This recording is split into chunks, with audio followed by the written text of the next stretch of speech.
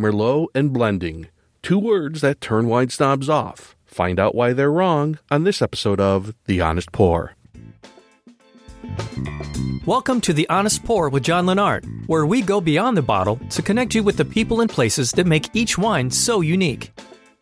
Do you still turn your nose up at Merlot because a character in that movie threw a fit about not drinking any freaking Merlot? But Merlot is the main variety in some of the world's most sought-after wines, particularly the great wines of Pomerol. Now, Merlot itself isn't without fault. You see, in the early 90s, Merlot was the big fad wine, much like Malbec is today. Because of this fad, a lot of really bad Merlot is being sold. But those days are over. Today, there are many fine Merlots to be had. Another trend some wine snobs love to cling to is wines of hyper-specific origin. Wine must express terroir, they cry. If you listen to them, they almost suggest that blending wines is a bad thing. But think about it. The big champagne houses use blending extensively. Different grapes, different regions, heck, even different vintages on occasion. I met with Marisa Taylor, winemaker at Rutherford Hill in Napa Valley, and we sat down to talk about her Merlot, and I even got to take a shot at blending my own wine. This episode of The Honest Pour is being recorded at City Winery, 1200 West Randolph in Chicago. Rutherford Hill Winery was founded in 1972 and has been a pioneer of high-quality Merlot in Napa Valley. Joining me today is General Manager and Head Winemaker at Rutherford Hill, Marisa Taylor. Welcome. Thank you for having me. You grew up in wine country. How'd you get interested in the wine business? Actually, funny story. I was actually at Davis, and I thought I would go into another profession. I had actually lined up an internship for the summer, and just knew in my heart it wasn't what I wanted to do. I'm a science, numbers gal, but I also love creativity. And I called my parents after much angst. My dad answered the phone. We started talking, and here I'm so stressed about, Dad, I don't want to do this. And he's like, that's okay. Why don't you just get into the wine business, be a winemaker. You're from wine country. And I was like, wait a minute, what? So just spurred this whole conversation. He's like, you know what? Let's go see my friend. He's a winemaker, and you can go talk to him. And that just opened the door. The minute that I walked in to talk to him, it was the aroma of the winery. It felt like coming home. And then I realized, I looked at my dad, and he's just smiling ear to ear. I grew up going wine tasting when my grandmothers would come to town. And ever since I was like 2 years old, I have a photo by my desk at the winery of me in the vineyards with my grandmother. So it just felt natural and just like it was meant to be. So then you were at UC Davis studying something other than wine, which doesn't chemistry. Okay. Chemistry goes right along into wine, so it worked out.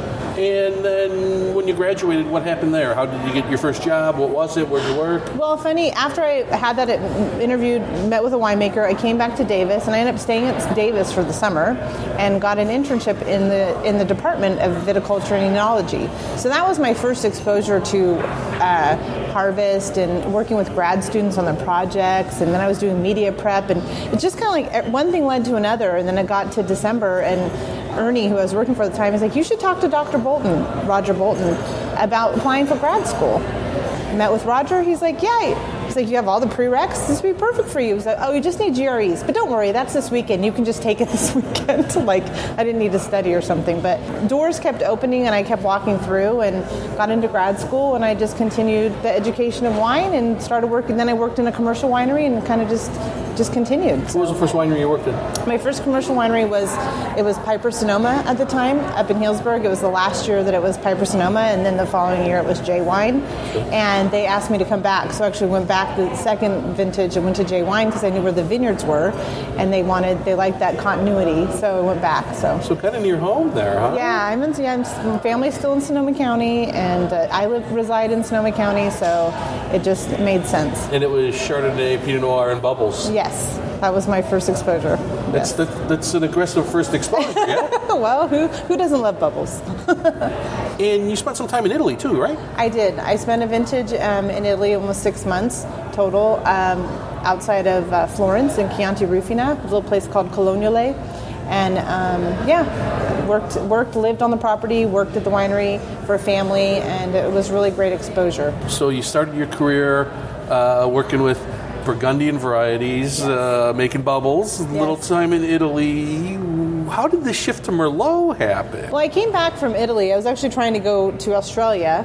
I wanted to live abroad away from home for a year. That was my goal. It didn't happen. Visas and all that, trying to get that from Italy. In retrospect, it would have been better had I come home, but whatever. Ended up coming home anyways in February.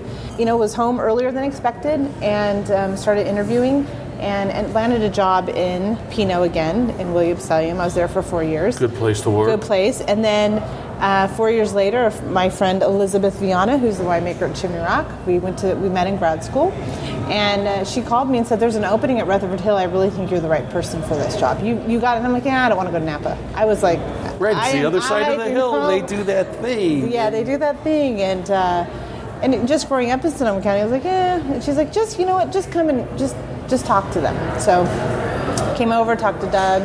It kind of fell into place. And when I talked to him on the phone, he said he's lining up a date to go. It was the end of July. I said, I have to be honest, be upfront with you. I have my sister's due any day, and I'm on call for when she goes into labor. I got my nephew. And he's like, "No worries. If something comes up, just call me."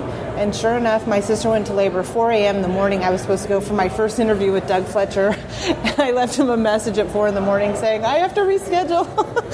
So anyways, I met with Doug, and it just felt right. And I thought, I'll come try it out. Even if it's for a harvest or, just a as a young winemaker, diversifying your resume was pretty appealing, and it was a larger scale, and it would just give me, more challenges. So for me, it's important to continue to keep educating myself and to have challenges and meet new people and work with them. So I said yes, and I've been there now. It'll be 12 years in August. So 12 years. Yeah. Wow. Americans still suffer from this sideways effect? Yes. Do you find that people are getting over this idea? I think yes and no. I mean, funny is that you bring up that movie is that was kind of right around the time that I made the transition from Pinot to Merlot. So I thought that was pretty comical. Oh, look for a challenge. You went the other way. Yeah.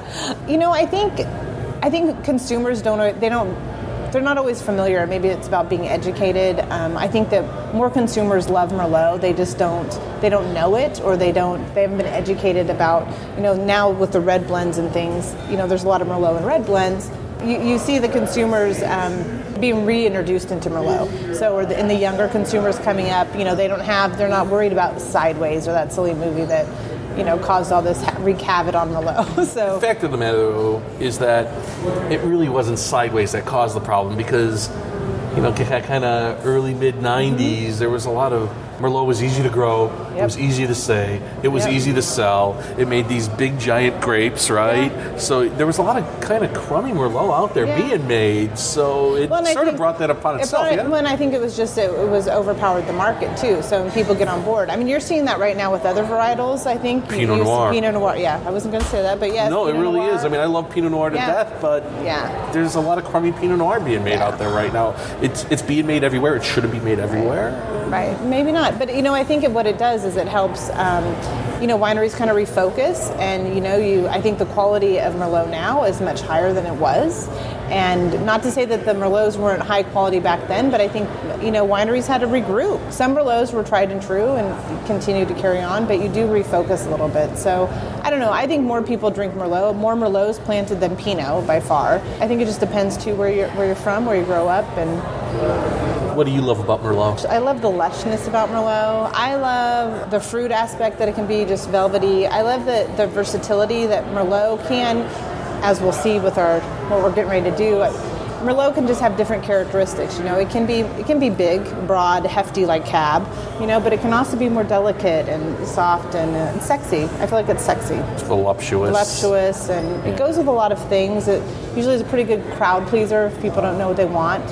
So yeah, that juicy, fruity thing comes through. Obviously, you weren't there from the beginning, but what's behind Rutherford Hill's commitment to Merlot? It's sort of been there from the beginning, What is it about Merlot that Rutherford Hill picked up on and ran with? Well, I think the history of the winery, it was built in 1972. The Jaeger family, with some growers, purchased the winery in the early 70s, and they owned it for a little over 20 years.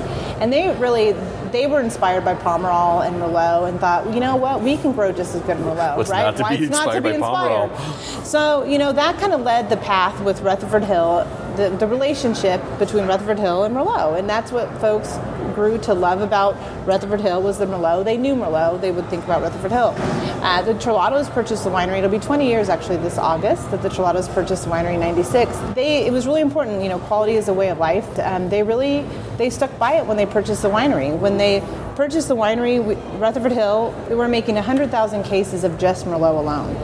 And today, 20 years later, we're making 25,000 cases. And that's kind of what we're holding to. But you cut production by 75%. Yes, and so what they did is when they purchased the winery, they purchased a brand, they purchased a building, they inherited contracts, they inherited inventory.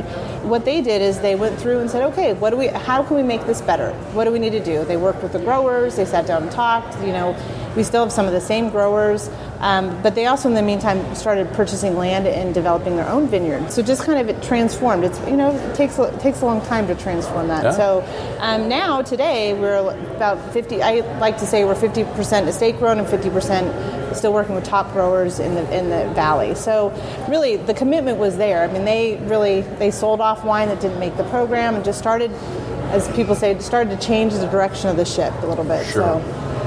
So I think that's pretty impressive. And they built a reserve room. They added more fermenters, all for the love of Merlot and to keep it alive, so to speak. So, is most of the fruit coming from Rutherford?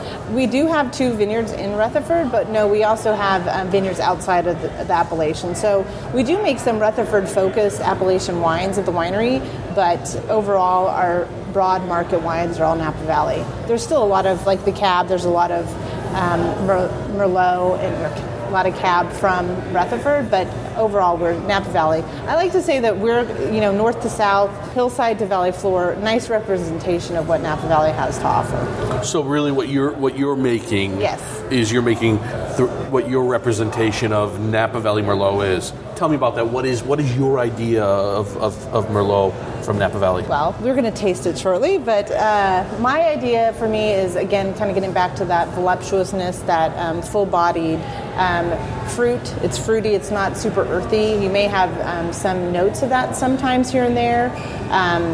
Maybe there sometimes occasionally can be dried herbs, but for the most part it's usually very fruit forward. Balanced for me is really important, that the wine is balanced. It's not overpowering, like there's not a ton of tannin or unripe tannin, or the barrels don't, they're not in your face.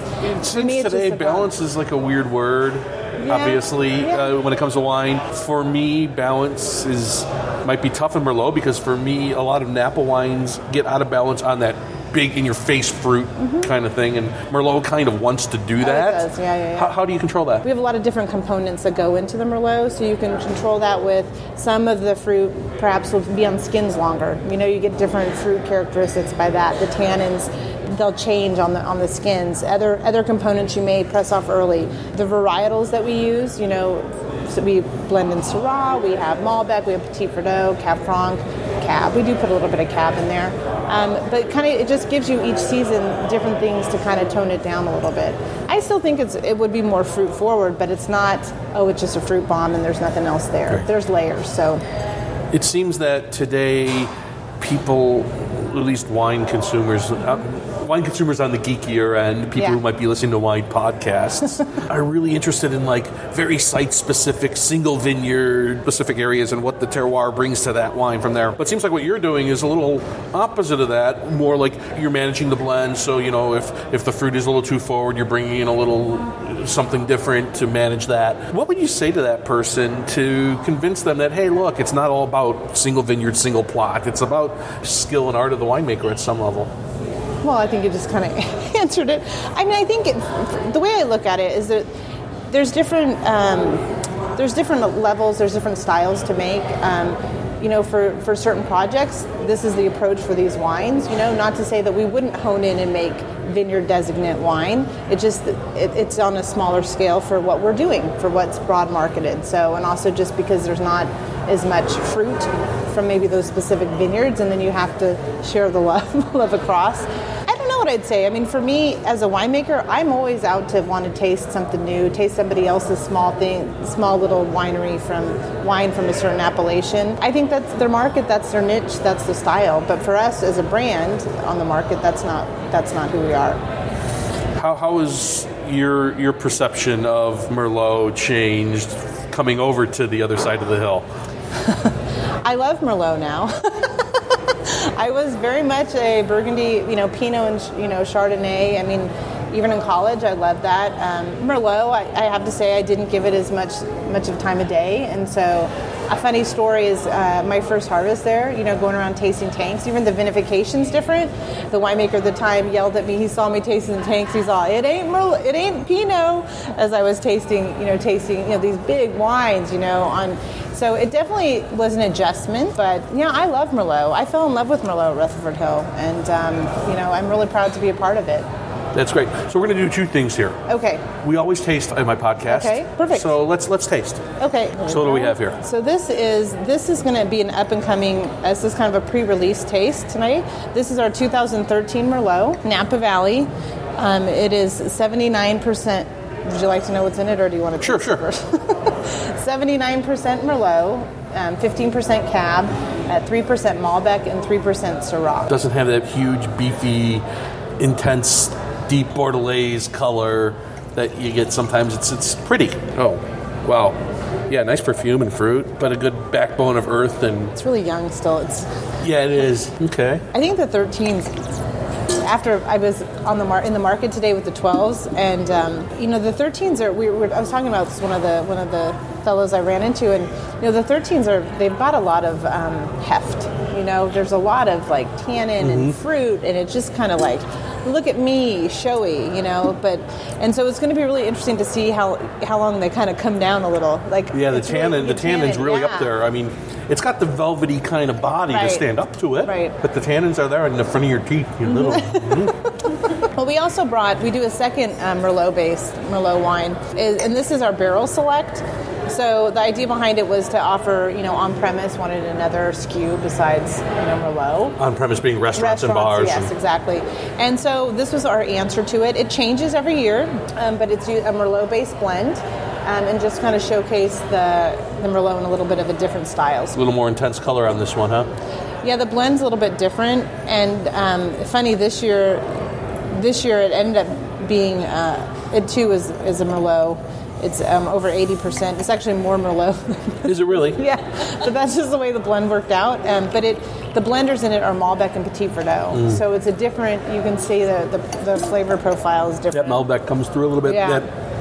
That kind of red cherry, fresh berries. Yeah. But still young. Still young. And tannin. Yeah. But that's they are. And when will these be released? They're going to be being released, I think, within the summer. Okay, so coming right up. Coming right up, yeah. So you'll be able to find this soon. Yeah. All right, so great taste. But I think coming off at the 12s, which people are used to in the market, that are a little bit softer, but they're nice. Are the 12s softer because they got a year extra in bottle, or is it just the vintage? I think it's both.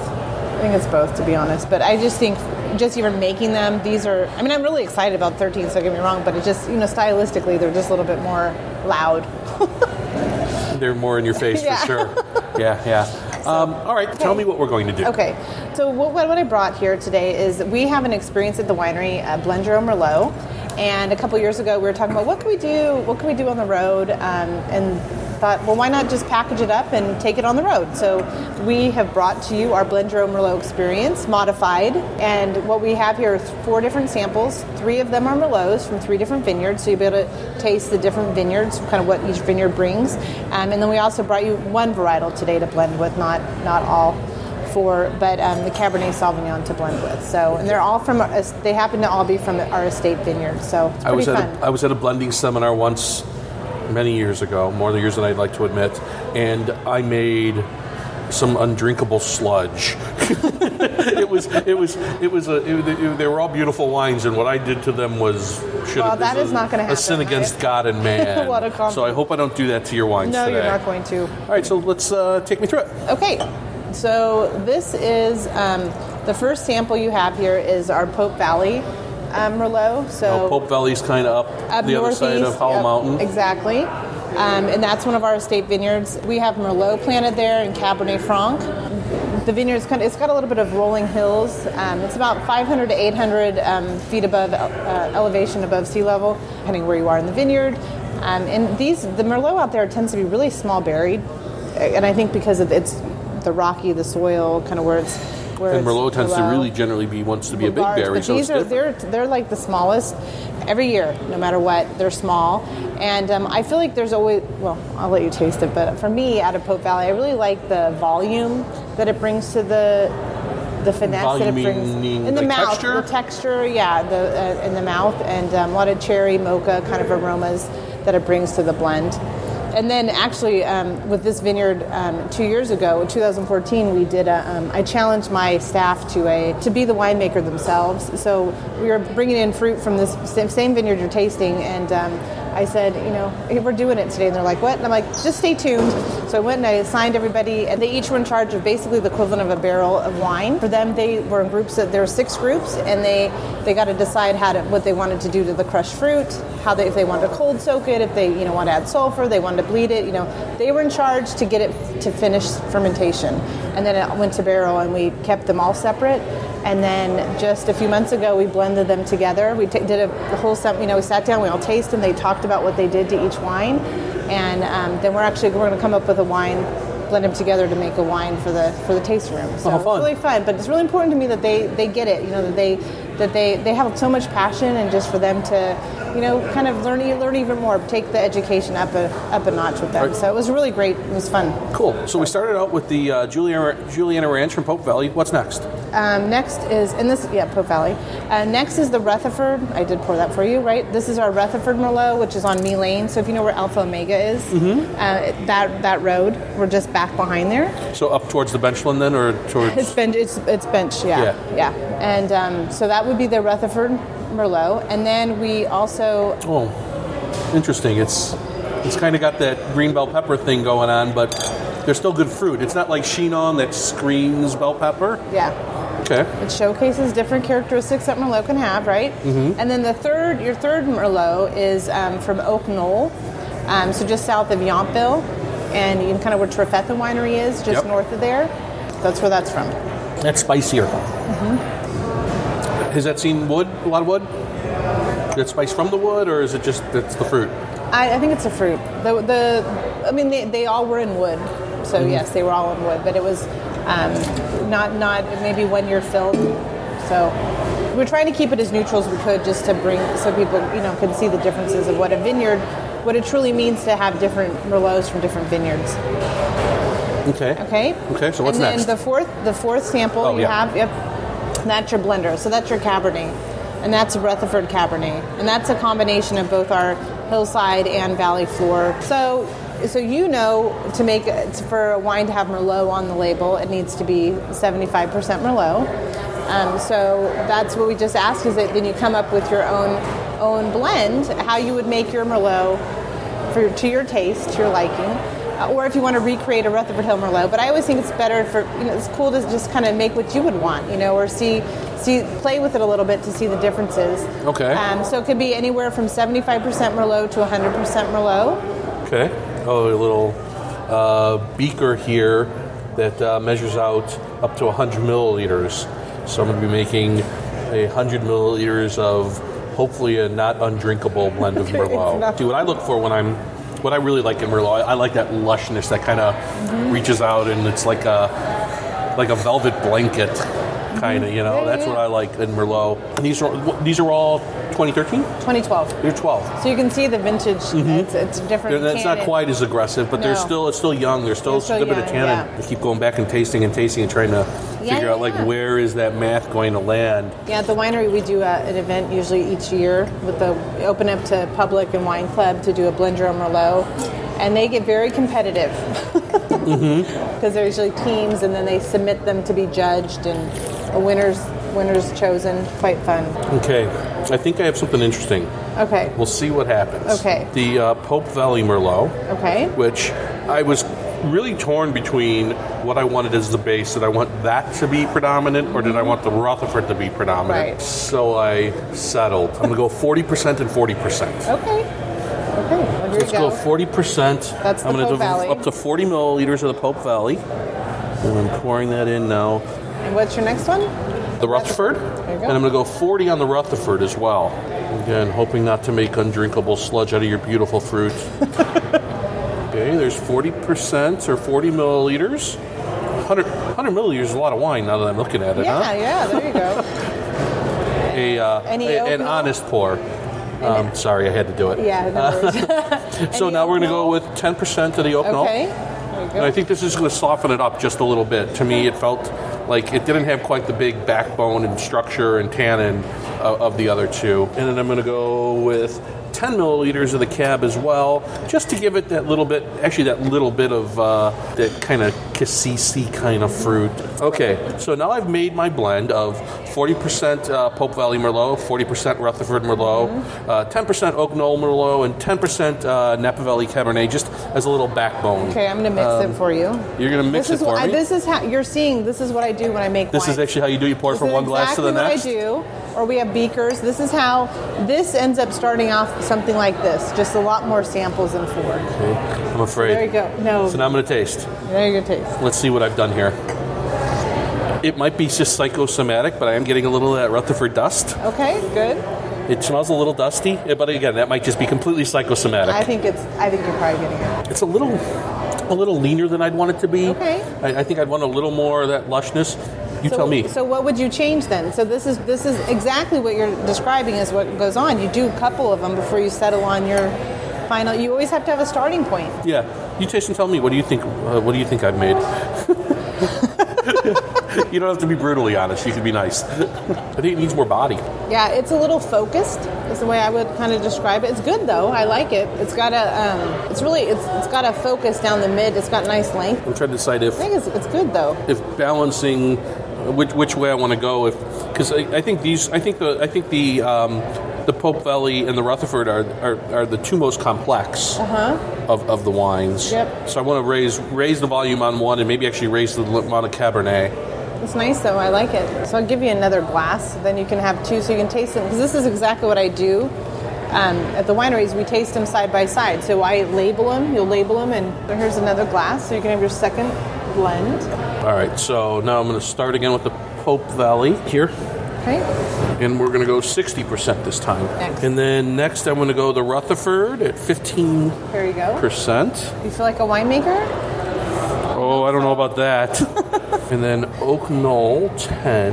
And are these all the These are the bottlings that would go into your blend? Yeah, this is kind of the largest lots that would go into our blend. Right, okay. So that was you play around with some other varietals or whatnot, but we're in the base neighborhood. Right, and we also purchased some other Merlot lots beside our own. So, but just for the sake of this exercise, it's fun to kind of showcase different appellations. This is all estate fruit? All estate fruit, yeah. All right, and then 15% Cabernet. I upped the Cabernet a little bit on that one. So let me do a little mixing for you. So I'm going to give you back your first blend. So now you know. There's your first. So there's my first blend. We're going to taste that side by side with my second shot and see if I've... There you go.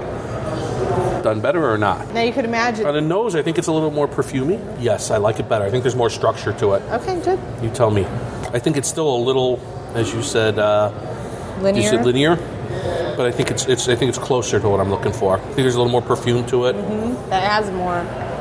That's good. It's not a horrible one, is it? No, that was great. You did exactly what you said you wanted to do. Yay! I'm very excited about that. Well, this was a terrific experience, and this is something that people can do when they come to the winery? Yeah. Wow, that's great. And then you take it on the road and do... we do it with different groups. We've done it with a few country clubs, and like I did last night, and it was great fun. They had a competition and came up with a team name, and it's a lot of fun. It gets people really into kind of the art of winemaking and blending. You had 4 samples. I start out with 90. So it's 90. Oh, so different blocks from different vineyards. Different blocks. You sit down and then you kind of taste through, you grade them, you come back, and then you start working on what's going to go where.